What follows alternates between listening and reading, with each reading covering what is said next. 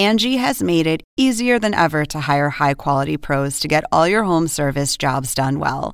Just bring them your project online or with the Angie app, answer a few questions, and Angie will connect you with local pros who match your specific needs. Or book a service instantly at an upfront price. So join the millions of homeowners who use Angie to care for their homes and get your next home service job done well.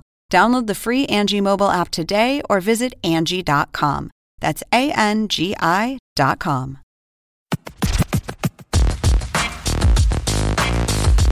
Welcome in the Hang Time Podcast. Sekou Smith here at headquarters in Atlanta. My main man, John Schumann, he of the GM Survey in New Jersey at his hideout. Shu, we know an NBA season is cranked up when the results from the NBA.com GM Survey come in. And who better to talk to about the GM Survey than our friend David Griffin, former GM of the Cleveland Cavaliers and a current analyst on NBA TV. Griff, how you doing, sir? Really well, guys. Thanks for having me. Appreciate it. Shu, since you were the wizard behind the curtain on the NBA.com GM survey, I know it was released early this week. And if you haven't already, make sure you go and read all 49 questions and answers on that NBA.com GM survey. You'll be ready to choke Shu out on a couple of them, even though he didn't answer them. He just poses the questions. But it's pretty awesome to me to get a lay of the land from a GM's perspective or whatever front office personnel, whether it's a team president, whatever, that's making these selections. I don't think that there's a whole lot of discrepancy in the answers when we're talking about certain categories. Certainly the predictions, the finals, 2019 finals predictions. Most everybody is going to be in the herd picking that same team. And that's the Golden State Warriors, of course, two-time defending champs.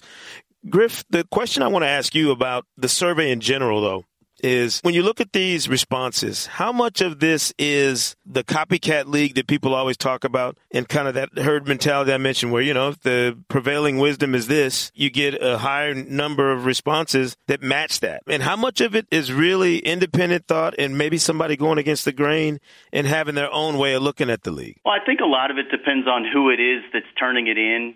I think some people get so used to playing things close to the vest and everything is so clandestine for them. They don't really want to reveal anything that would be out in the ether that somebody could ever say, hey, by the way, just so you know, Daryl Morey thinks this guy is the MVP. Right. So some people don't want that out there. So I think sometimes people will go along with what they think prevailing wisdom is just because it's less dangerous and it makes you less vulnerable. I do think there are some people that really enjoy being the iconoclast who has a thought that's unique and different. And again, it's unique to each general manager.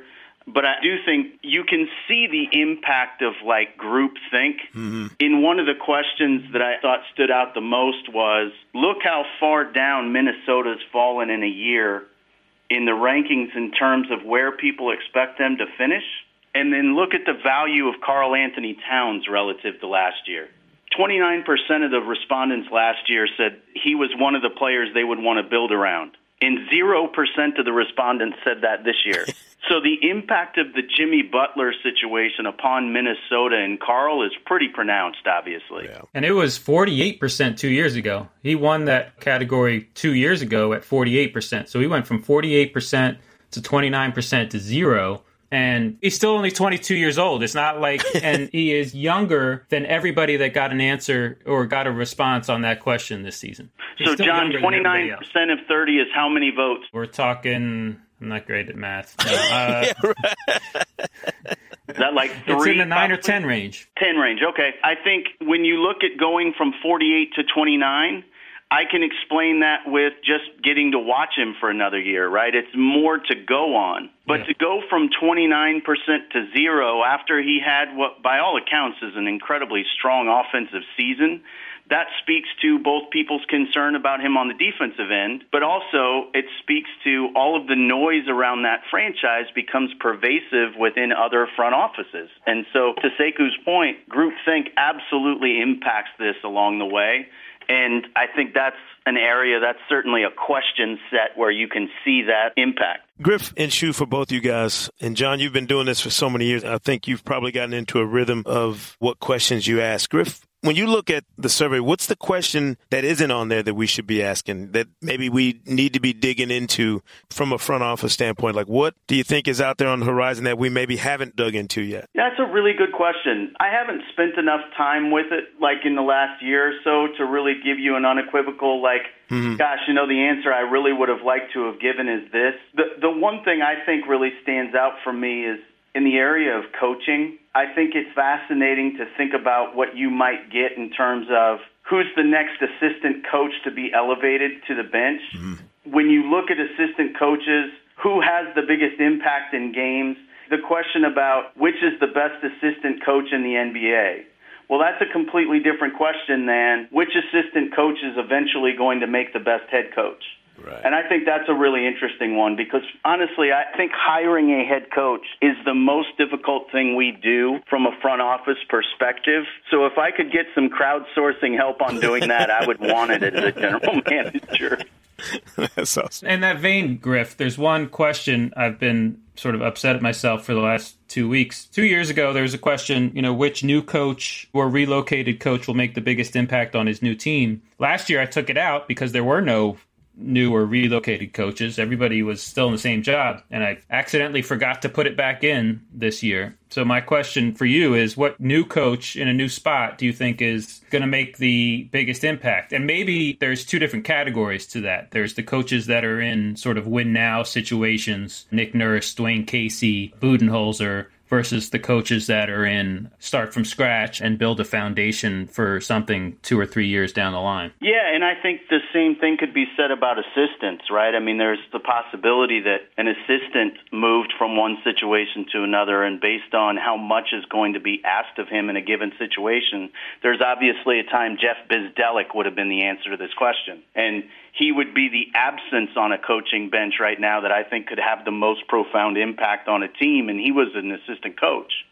So I think there's a lot of impact that's being seen by assistants, by skills development coaches, et cetera, that, and again, this isn't a knock on the survey in any way. It's just those are questions that I would like the answer to from a front office perspective because a lot of those things go unseen. Griff, I'm looking at the survey, and the one that really took me back, this idea that the mood around the league is that Brad Stevens is now head and shoulders best coach in the league. And I'm going, that's a wee bit disrespectful to a guy like Greg Popovich. We don't have a situation where people are picking Joel Embiid as the best player over LeBron and KD because we know he has this high ceiling but has yet to really put his hands on some iron or win anything significant that would dictate him being in that top spot. And this, again, no disrespect to Brad Stevens, but it feels like to me he's getting anointed as the best coach in the league when there are other guys like Pop who've been doing this for so long. How could you pick anybody over Pop? Yeah, and it's funny, and there's a really big disconnect between front offices and their votes and the coaches. I mean, Brad Stevens was left off of ballots for Coach of the Year last year. Yeah. Which in and of itself is asinine. But I think it's a reaction from the coaching community of, look how much love this guy gets, and to your point, how much have they achieved? Yeah. And while I am an enormous Brad Stevens fan, in fact, I doubt there are very many bigger Brad Stevens fans than I am, I think your point about Greg Popovich is a fantastic one because he's done it for so long. Steve Kerr being as far down the list as he was in terms of percentages. Now, he was tied with Mike D'Antoni for third, but Steve Kerr gets absolutely no love for coaching that team and for doing what it takes to work with the egos and blend it all together and make it work.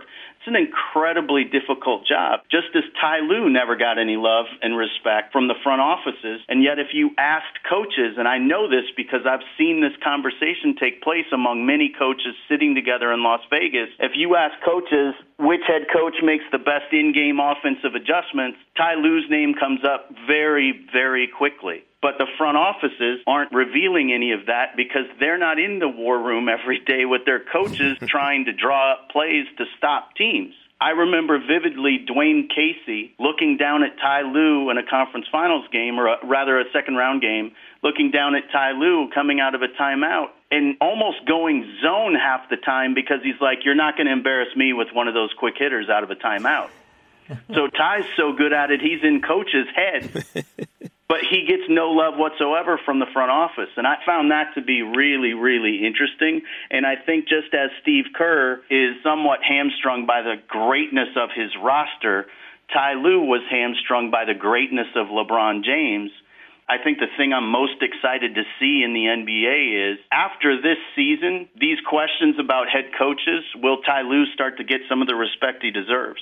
Yeah, that's a great point. We're going to find out about Ty Lue this year, aren't we? I mean, I don't disagree with anything you said, and I distinctly remember you guys running that LeBron at the high post play for like 8 straight scores or something to that effect in that Toronto series, and Dwayne Casey just, not knowing what to do with it because there was just so many options and he could never guard all 5. I also agree with the Kerr point. Like, if Popovich is going to be dethroned, why isn't it by the guy that's won 3 of the last 4 championships? Because if you look at this question, the best head coach, I think, in the past has been very reactionary in that, like, if you go back 10, 15 years ago, when the Lakers won the championship, Phil Jackson was the best head coach on the next GM survey. And when the Spurs won the championship, Popovich was the best head coach on the next GM survey. So the Kerr absence is interesting, but obviously, like you said, he's hamstrung by how much talent he has. And definitely we're going to learn about Ty Lue this year, I think. Well, and it's funny because if you were willing to give him any credit at all and you separated LeBron and the greatness of LeBron and Kyrie and Kevin from Ty Lue,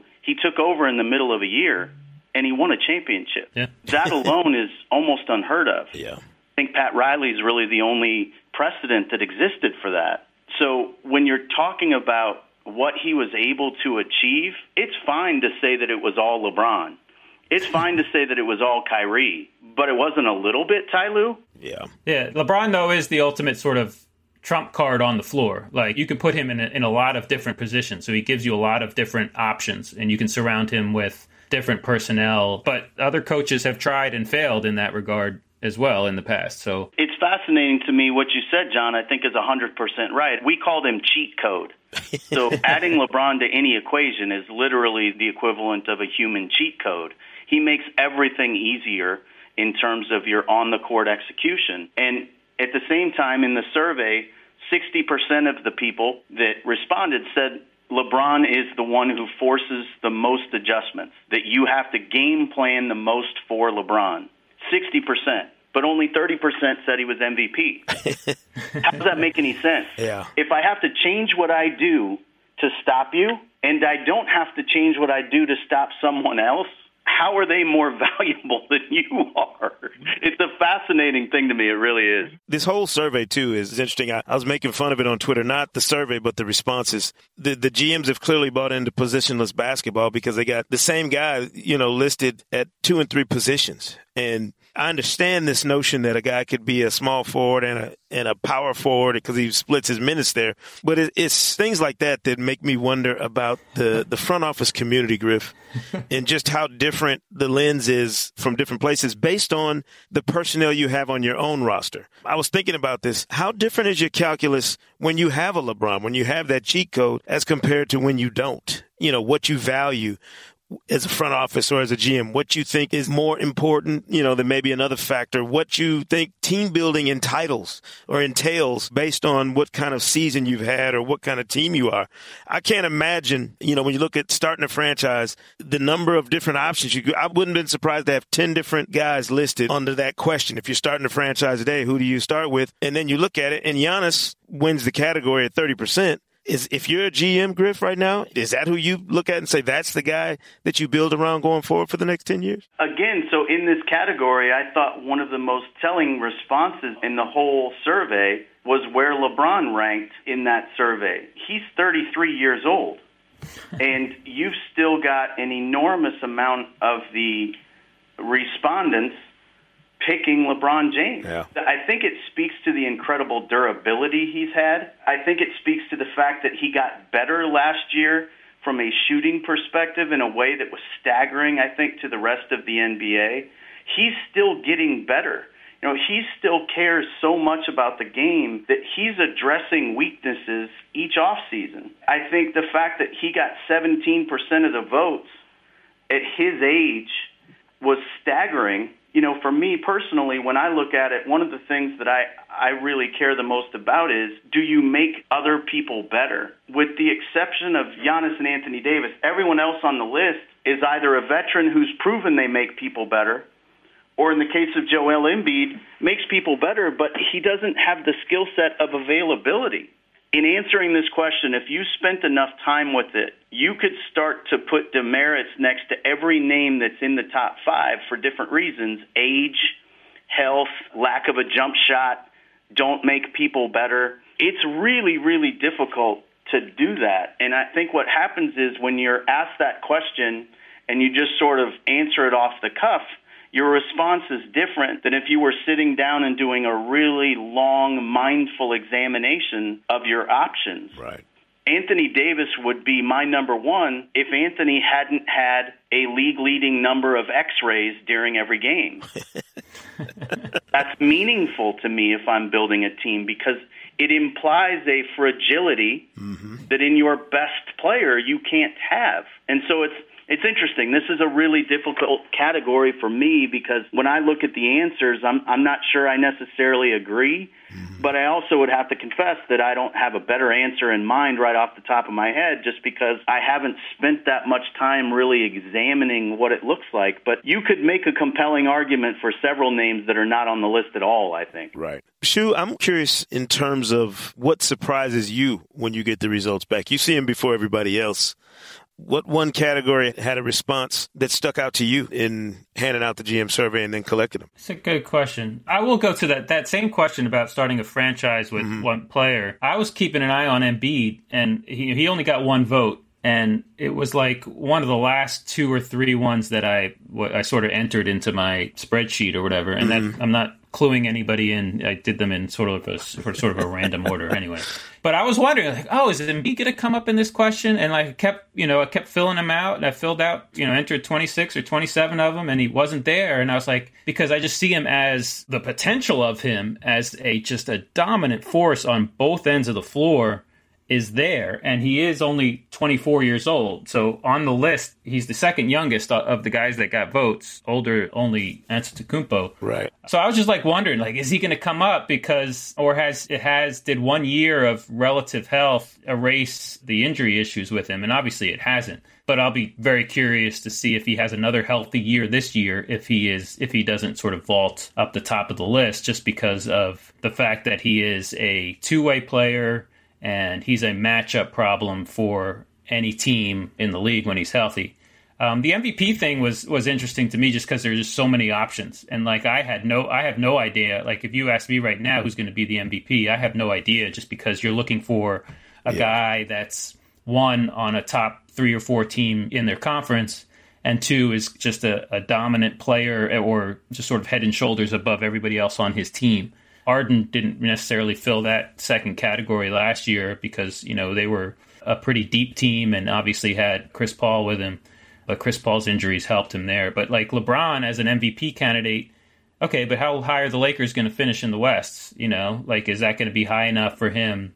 Or you can just maybe you're going to look at the win differential from the Lakers last season to this season and the Cavs last season to this season. We said it before on this podcast that the Cavs, when LeBron left in 2010, suffered the biggest winning percentage drop in NBA history. So, and they didn't have Kevin Love around at that point. So if there's something similar, then maybe that affects our LeBron MVP calculus, even if the Lakers aren't in the top 4 or 5 teams in the West. Sure. Yeah, John, to that point, I think this year from an MVP year sets up very similarly for LeBron to the years that Steve Nash won it back-to-back with Phoenix. He came to a Phoenix team we had basically sold out the year before to get to the point where we were far enough under the tax, and really we were attempting to sell the team at that point. So Robert Sarver bought into the team after we had completely swept the books financially, and we had a very young nucleus that wasn't winning games yet, but we had Joe Johnson and Amari Stoudemire, who I would say are probably more accomplished at this point than any of the young players with the Lakers. But we had those young guys. We had Sean Marion, who was significantly more accomplished than those Laker players at this point. And Steve was added to that group, and we made a quantum leap, both in terms of style. We sort of took the league by storm because the offense Mike was running, but we made a quantum leap in wins. And I think this Laker team could similarly benefit from LeBron's presence, because if Brandon Ingram takes a jump and becomes even 70% of the player that everyone hopes he will be, LeBron will get an inordinate amount of the credit for that, and the team will have to win substantially more to go along with that. So I think you're right. I think that impact could really be seen this year, because everybody expects Houston to be good. Everybody expects Golden State to be good. So other than LeBron, the only other person I look at as being in that position to get that kind of a bump is Kawhi Leonard. But Toronto won 59 games last year, so what love will Kawhi get for that? Yeah, that's a great point. And to your point, but the other question, which player is most likely to have a breakout season?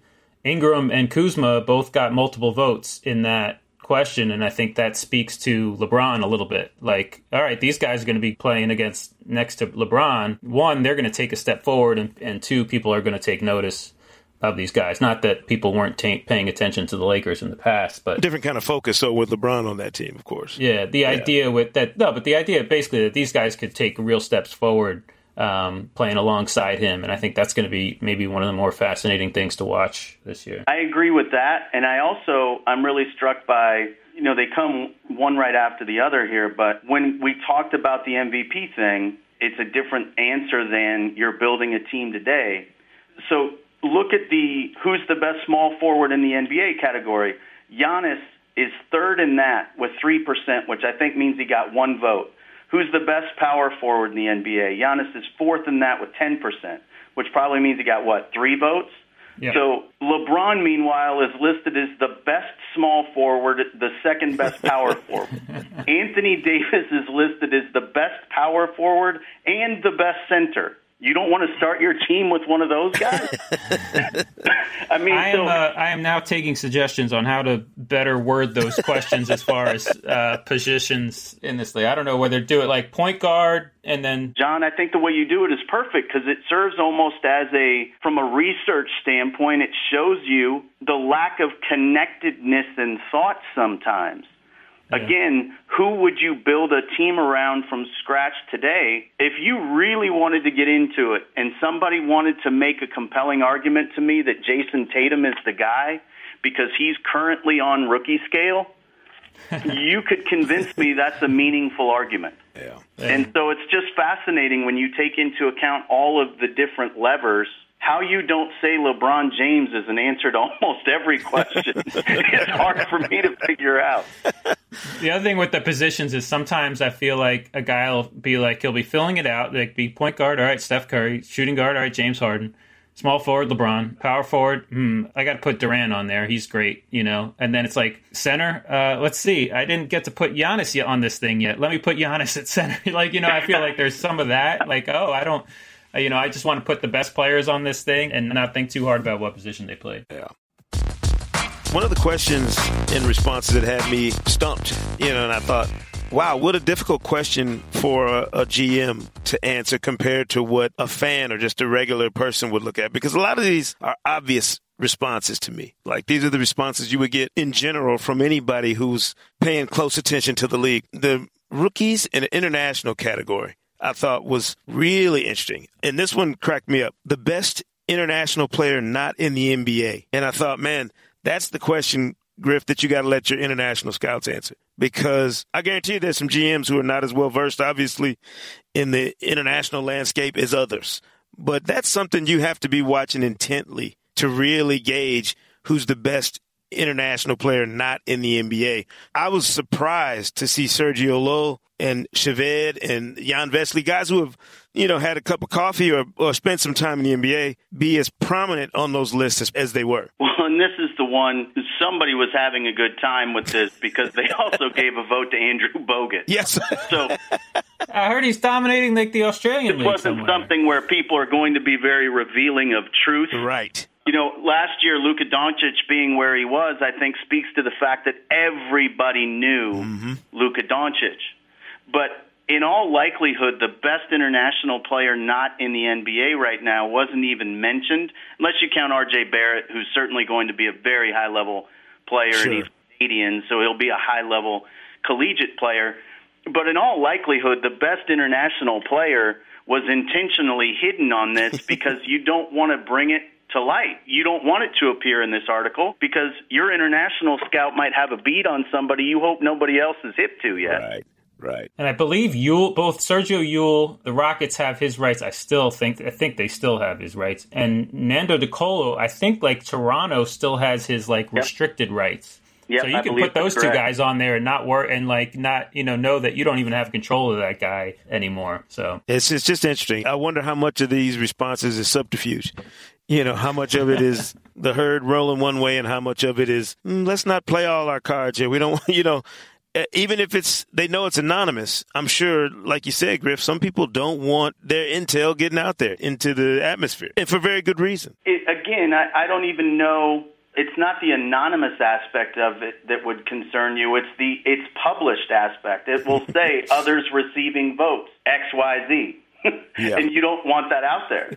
And then some other team's going to send all their scouts to that guy's games now more than they would have if it wasn't on the survey. Is that what you're saying? Well, in part, don't get me wrong. I don't think this is commonplace, and I don't think there are a lot of people that are going to play it necessarily that close to the vest. But right this moment, it's hard for me to tell you the runaway answer to this question. There are a couple 16-year-olds that are going to play First Division European basketball next year. Both of those kids have a chance to be really good. If I'm a team, would I tell you which one of them I believe will be better? Probably not. So I think that's the thing for me that's really interesting about this question is it's hard to say unequivocally that I would be honest because I just don't want it to appear in print. It's a great answer. But Sergio Yul is a really good player. Let's just put that out there. He is for sure a really good player, and that's what makes it easy because all you have to do is look at the Final Four every year or look at the EuroLeague, all EuroLeague performers and pick one of those guys and go, yeah, he's the answer. I think there were some pretty obvious responses on the GM survey, but one that I thought was really up to interpretation, Shu, was the most promising young core. And the Sixers, Celtics are mentioned prominently, obviously, but the Bulls and the Suns. And I thought that was interesting. Phoenix's group has been called a lot of things. Promising? I don't know that outside of very intense basketball circles, if people look at the young players that have assembled down in Phoenix and look at them as promising. Griff, I'm wondering what you look at when you're talking about a young group of players and how they fit together. What does Phoenix's young core look like to you in terms of the potential and maybe the growth that they could undergo over the next couple of seasons? Assuming Booker is healthy, I think that's a big part of the reason everybody embraces them to such a huge degree because of all of the young teams that are listed there and of all of the guys that you could potentially lump into the category of best young core and all of that, I think Book is the one who you could unequivocally say, if he's healthy, has the potential to be a number one best player on a playoff caliber team. Now, in Philadelphia and Boston's case, they've already done it. They've proven it. So sort of the next tier, those teams that have not proven it, whose young guys have not shown unequivocally that they're on that level, I do think it's pretty revealing Chicago and Phoenix are where they are. It speaks very highly of how people look at their drafting. But in the Phoenix situation specifically, Sekou, I'm really intrigued by Booker, Josh Jackson, and Ayton, obviously. So that's a trio you can look at and feel really good about, and you can be excited about watching. What they don't have that's really mind-numbing when you look at their depth chart is they don't have anything revealing a starting point guard. Right. And so what they're going to do this year, or resembling rather a starting point guard, when you look at that team, what they're going to do in all likelihood is they're going to play Devin Booker in a James Harden sort of ball-dominant play creator role without regard for position. And so that impact upon the other prospects will be really profound. So you might actually get more out of Book and less out of the other two pieces of the nucleus, by way of example. Yeah. Whereas if you look at Chicago's group, their core of young kids all fits together pretty well positionally. And the likelihood is if they're healthy, they're able to grow together because they're going to be on the floor together in much the same way that Golden State's nucleus, when they were young, of Curry, Thompson, and Draymond Green, grew and evolved. They learned how to win together because they were on the floor together all the time. Didn't think about it like that. Griff, I'm curious, as you step back from a role as a general manager in the NBA and get a chance to clear your head a little bit and kind of survey the landscape and kind of recalibrate and approach this from an analyst perspective. And by the way, if you haven't paid attention, Griff does a great job on NBA TV and everywhere else, breaking down the game. Shu and I pass texts back and forth some nights when you're on. Comment on the comments you're making on the set. So we value your opinion highly. I especially like it when he gets into it with Isaiah. That's my favorite.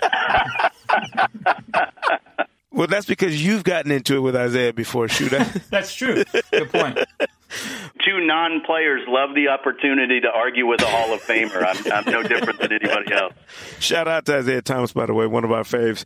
Griff, what is it that you look back at now and recognize was more difficult in team building? Is it the human chemistry in trying to figure out how those pieces fit, or the analytics and the numbers crunching and the data that has to be compiled to make those pieces fit? I've always wondered, with coaches historically pushing back on that, I think they've all come around to the idea now that the analytics only serve to reinforce what you already know as a coach, and they work hand in hand. But which part was more difficult or seems more difficult to you now?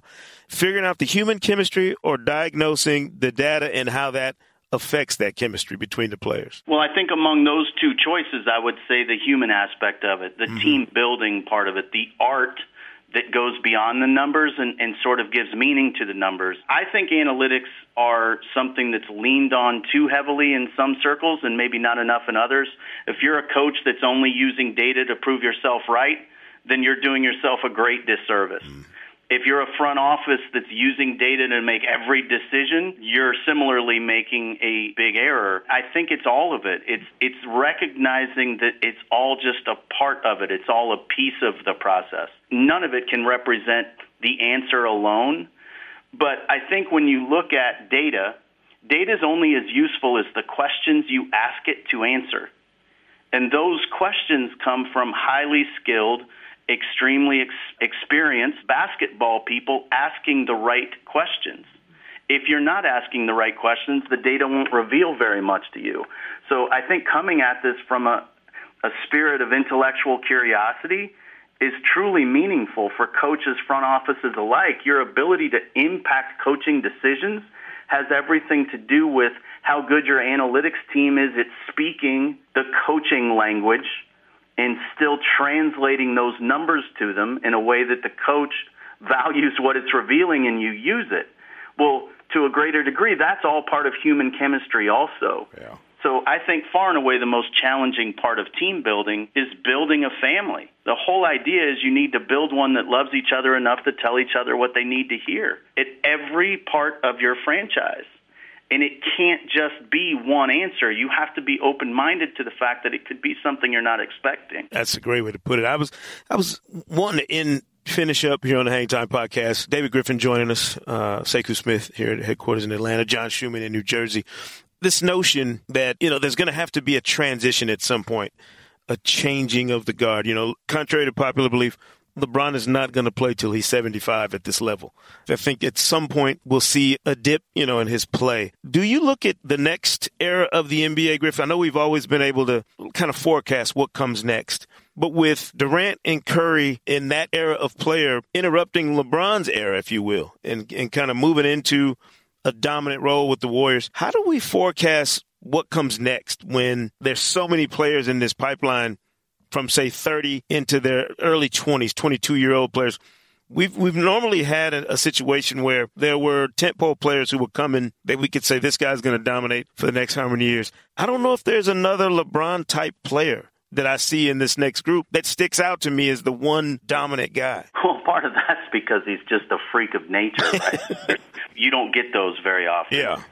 To some degree, it's like saying, I don't see another Wilt Chamberlain in the pipeline. Like, no, you probably don't, because he's that special physically. Right.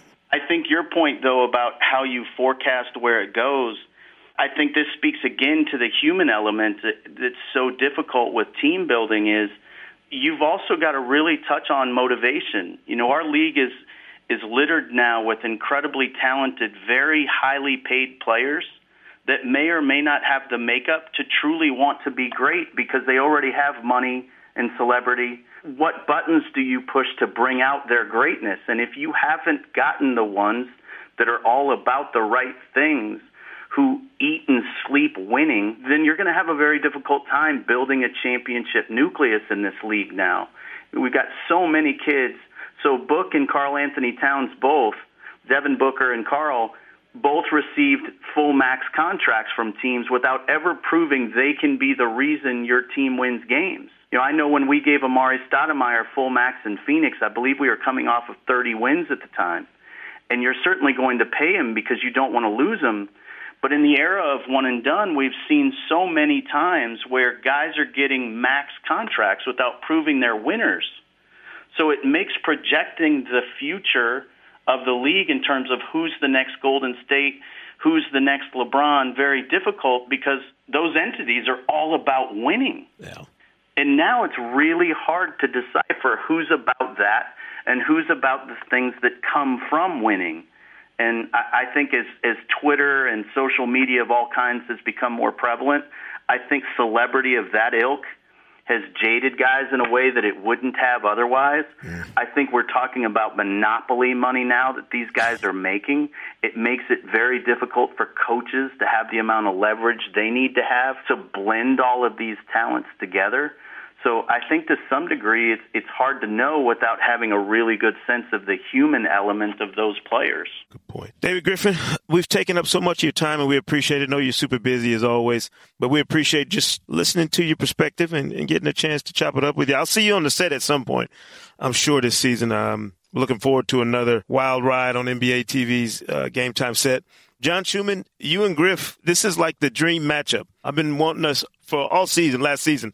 Griff, I was telling Shoot, I got to get you two on the podcast together. I wanted to hear the back and forth between two of the smartest guys I know, so I appreciate you taking some time. Well, right. I appreciate that. John is radically smarter than I am. I'm just far more willing to run my mouth longer. The other thing that, Sekou, I look forward to being on the set with you as long as they don't make us do a stand-up next to Brendan Haywood. Yeah, I'm getting tired of people asking me if I come up to Brendan's pant pocket. I was actually given some really important insight.